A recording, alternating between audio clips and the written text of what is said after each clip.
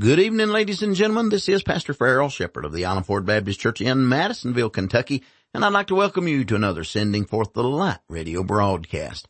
This broadcast is for Monday, November 28th, the Monday after Thanksgiving and the final Monday of the month of November. Well, I hope you're having a good day in the Lord and that you've been blessed of the Lord. We've had a wonderful weekend here at the Island Ford Baptist Church and in the Shepherd household. We've had time spending with our family. My in-laws, Mac and Mary Johnson, they've been with us over the weekend. Joshua and Katie and their children came in and stayed with us on Monday night and then Monday night, Tuesday and Wednesday.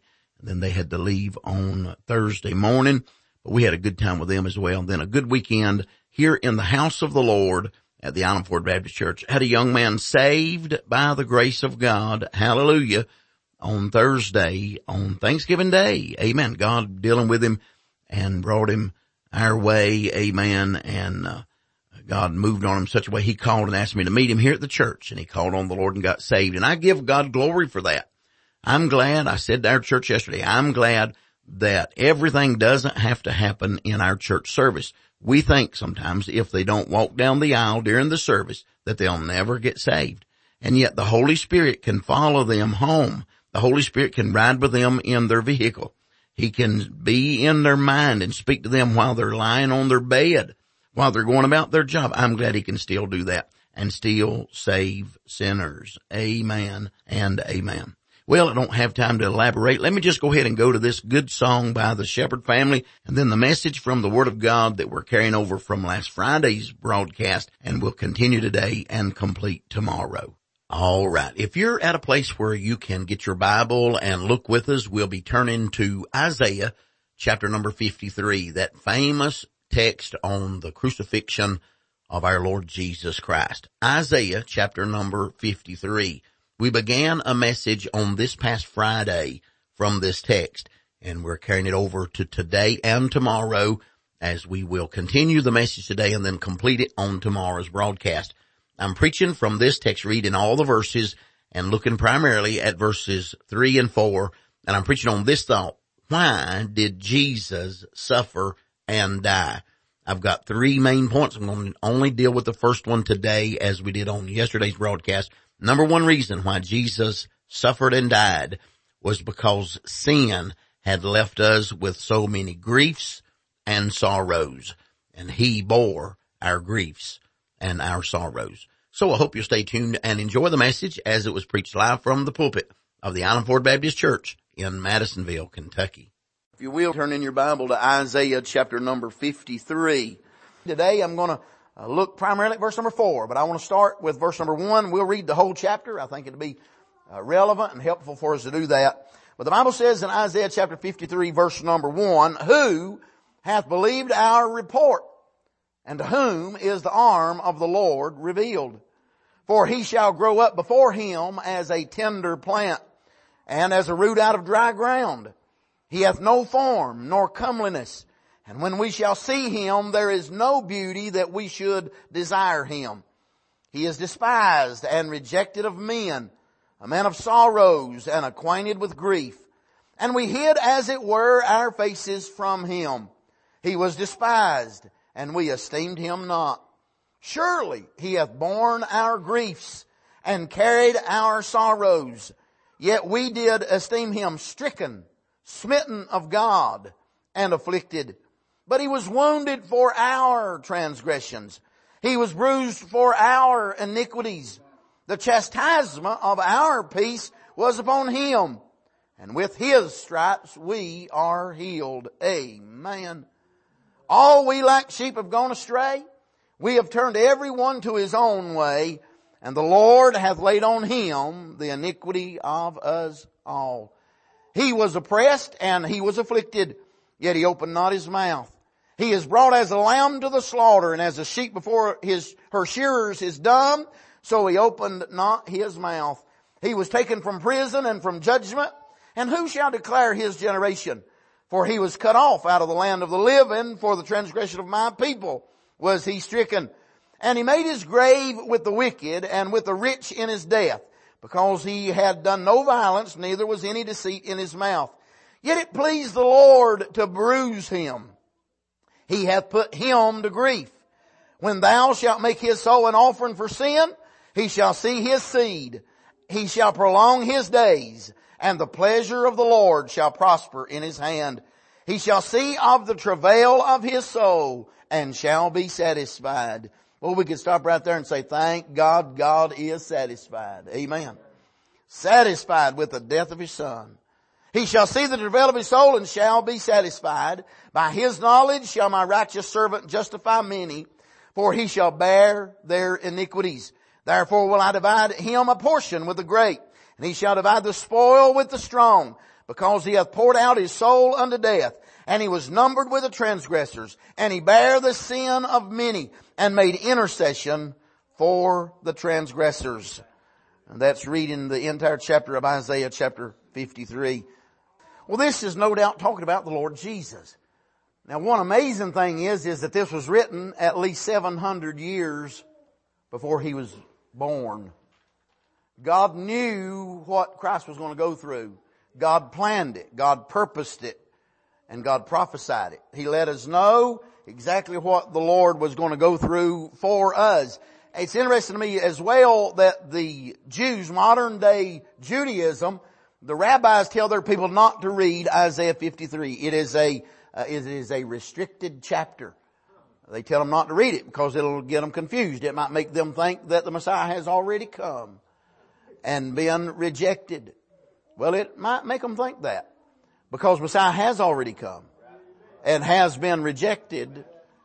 Amen. But thank God for those that receive him. He came unto his own received him not, but as many as received him, to them gave he power to become the sons of God. Amen. Even to them that believed on his name. Amen. And so I'm glad that he is being accepted by some and received by some. Well, I preached 3 sermons, I believe, on verse number 1. Who hath believed our report, and to whom is the arm of the Lord revealed? Just dealing with the fact how that it is almost universal that people have rejected the preaching of the Word of God, rejected the testimony of the Lord Jesus Christ. So interesting to me that, for example, people say, they don't believe that Jesus is alive. They say he's dead. They killed him 2,000 years ago. He's dead and in the grave. Now, they believe Elvis is still alive somewhere. Bruce Lee's still alive somewhere. And John F. Kennedy's still alive somewhere. It's amazing they believe that a lot of these stars and well-known people are alive after their death when in reality they're dead. But our Lord Jesus did die, and yet he rose again the 3rd day. Amen. And he's alive forevermore. Amen. Because he was more than a man. He's the Son of God. He's the Son of Man. Amen. He's God incarnate. God in flesh. Brother Tolley preached yesterday. He titled his message, The Miracle of Jesus. And he just went through the life of Jesus, but he made several statements. He said, did you know that Jesus in the flesh never traveled more than 200 miles from where he was born? He never wrote a book. He never ruled a large group of people, a state or a nation or something along those lines. He never did a lot of the things that people would say make a man great, and yet his life, that one solitary life, has influenced people decades and centuries down the line, has influenced people, not just counting his salvation, his eternal influence, but just the fact that Jesus has influenced all of society. Amen. I want to think some more on that thought this morning if I can, and deal with this thought, picking up from there. This is my title. Why did Jesus suffer and die? I got 3 points I want to deal with by the help of the Lord that I think about in this verse. They're all contained right in this verse. The first part of verse number 4. Surely he hath borne our griefs. I underline the word griefs. And carried our sorrows. Underline the word sorrows. The first point that would need to be mentioned and recognized is that sin always brings griefs. Can I say to you, sin never brings peace? No. Never brings those things that sin promises to bring. It always brings death and dumbness and despair and dirtiness and eventually damnation. That's what sin brings. I've got some scripture, Proverbs 23, verses 29 through 30. The Bible says, who hath woe?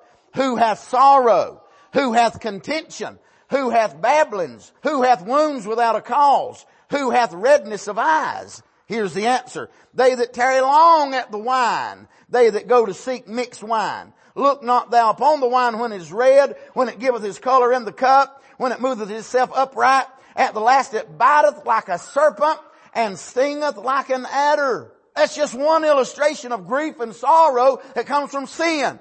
Oh, they say drinking will give you a buzz. Drinking will make you feel good. Drinking will have wonderful effects. It has effects, but none of them are wonderful. The Bible says that it brings woe and sorrow and contention and babbling and wounds without a cause. Redness of eyes and troubles in the life. Amen. I could say a lot about a lot of different things, but Solomon here in this text in Proverbs 23 was instructing his son to stay away from alcohol. He didn't say drink responsibly. Amen. He didn't say be careful and don't overdo it. He said stay away from it. Don't be in the presence of it. Get away from it when you can. Amen.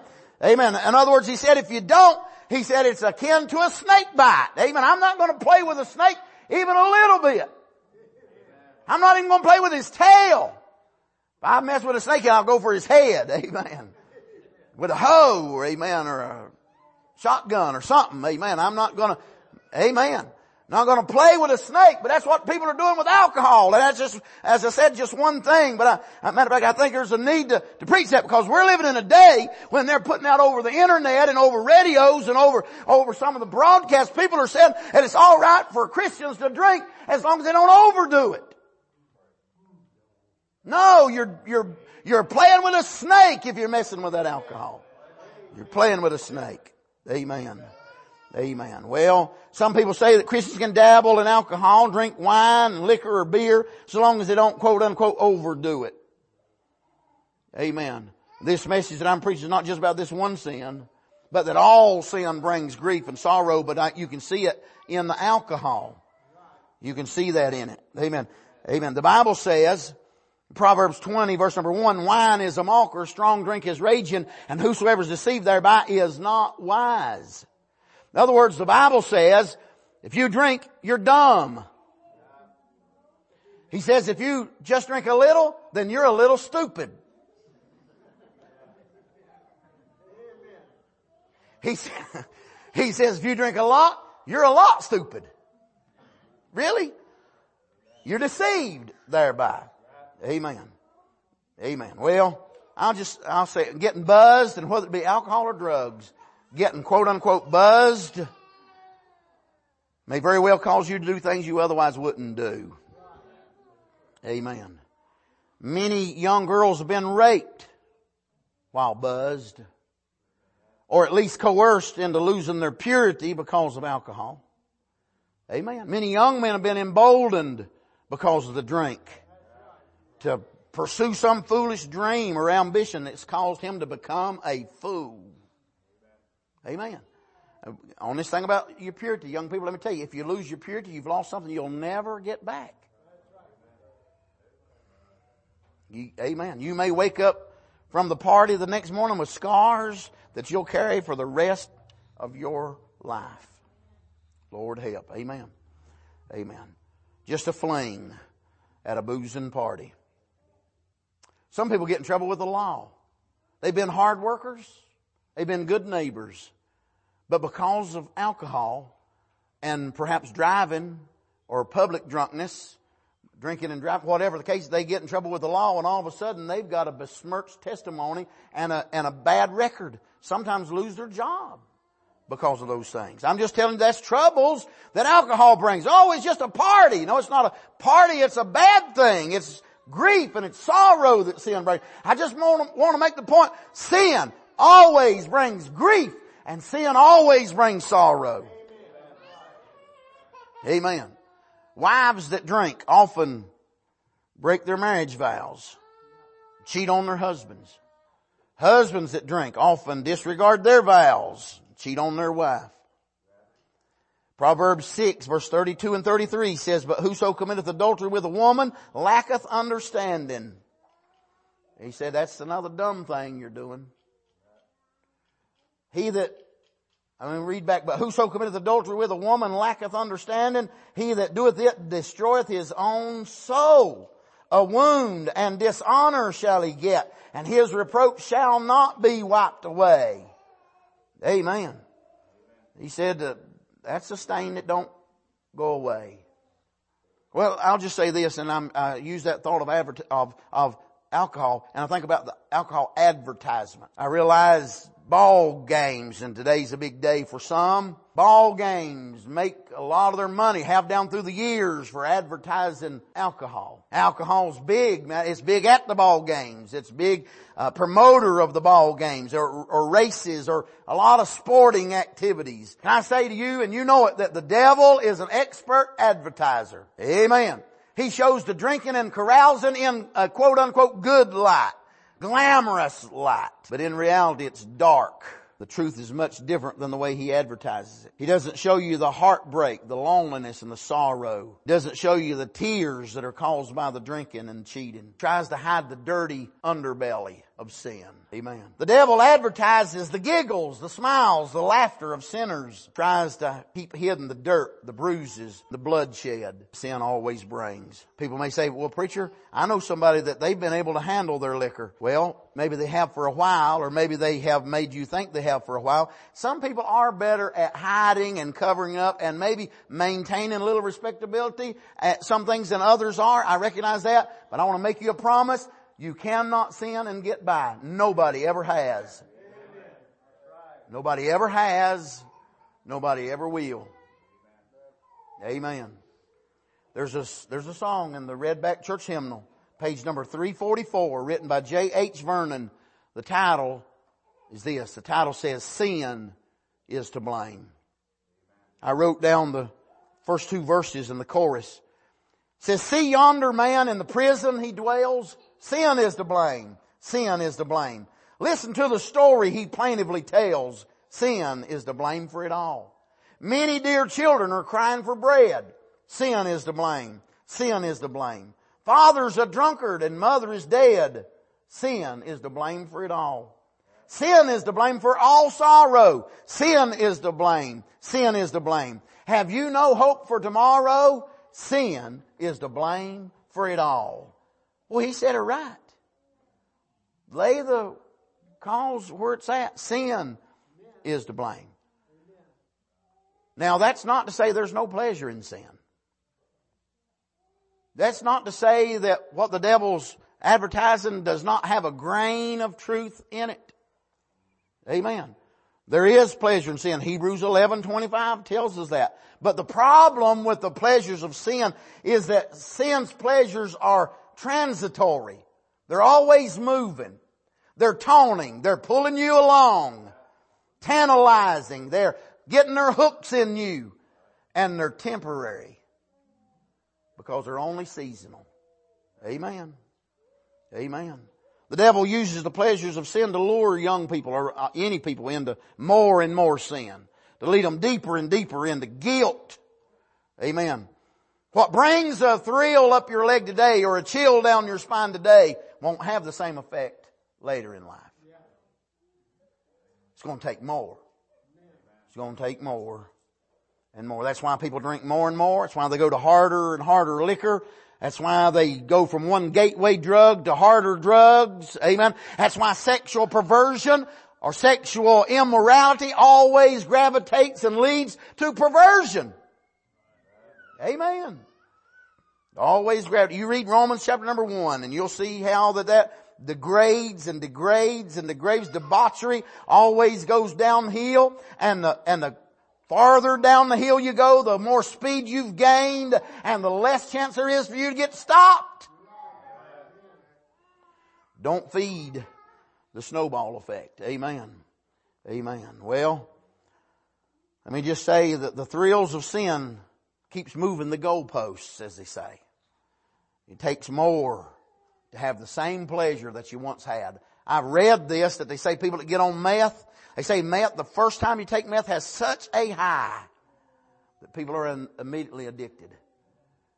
And they say that they'll chase that same high the rest of their life and never attain it. I personally believe that may be one of the torments of hell, is people chasing in hell in their mind, wanting to get to that pleasure and never getting there again.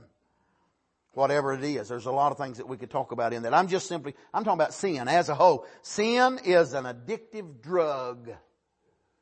Sin is an addictive thing that wants to put its clutches into you and drag you down. Amen. Amen.